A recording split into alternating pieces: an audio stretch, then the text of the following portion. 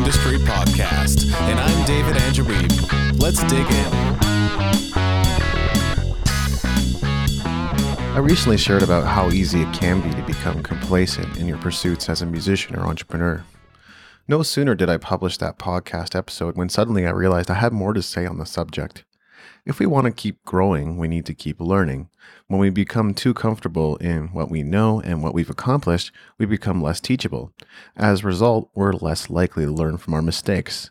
We're less likely to keep doing the things that got us ahead in the first place. Getting back in the fight means returning to those core fundamentals and doing the right things to stimulate growth. As we generate value, it returns to us multiplied. We don't get to choose how or when that happens. But if we keep adding value to those around us, we will reap a harvest at the appropriate time.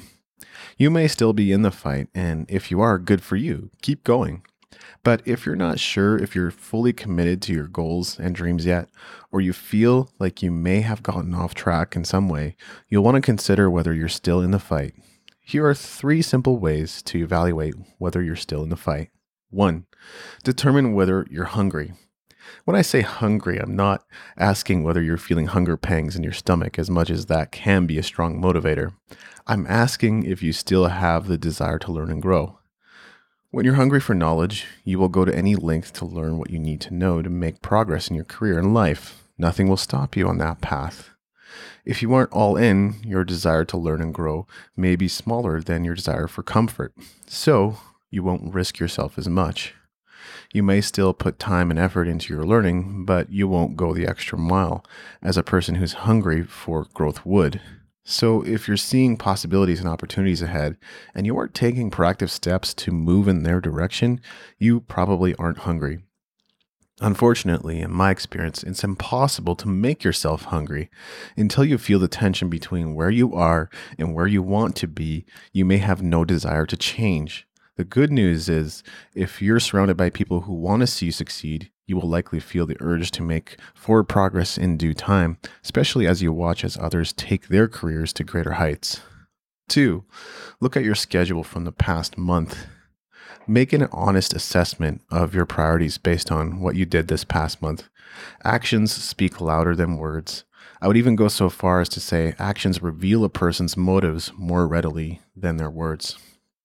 There is no one truly mysterious in this world because you can learn exactly what they're about just by watching what they do. Quiet, vague, or private people are relatively easy to figure out if you spend enough time around them. But let's get back to the subject of you because that's what we're talking about right now. What does your schedule say about the reality of who you are versus the ideal you see in your mind's eye? Were you watching Netflix when you should have been writing music?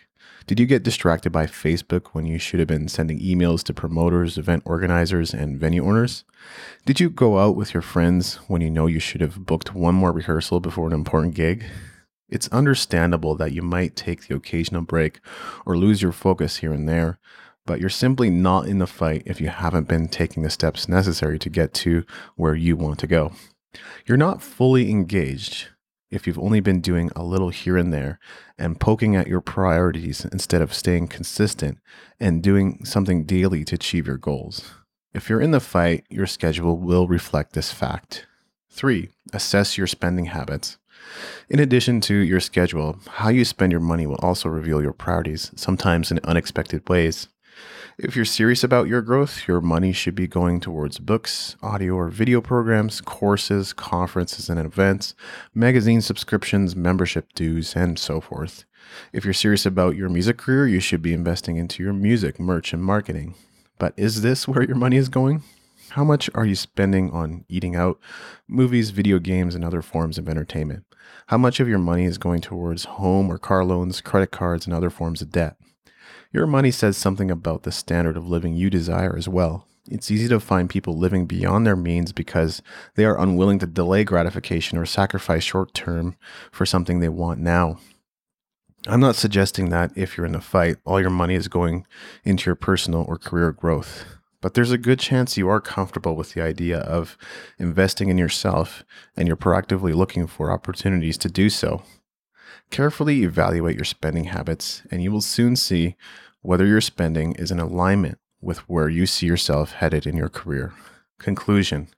If you want to find out whether you're still in the fight, you have but to consider 3 things.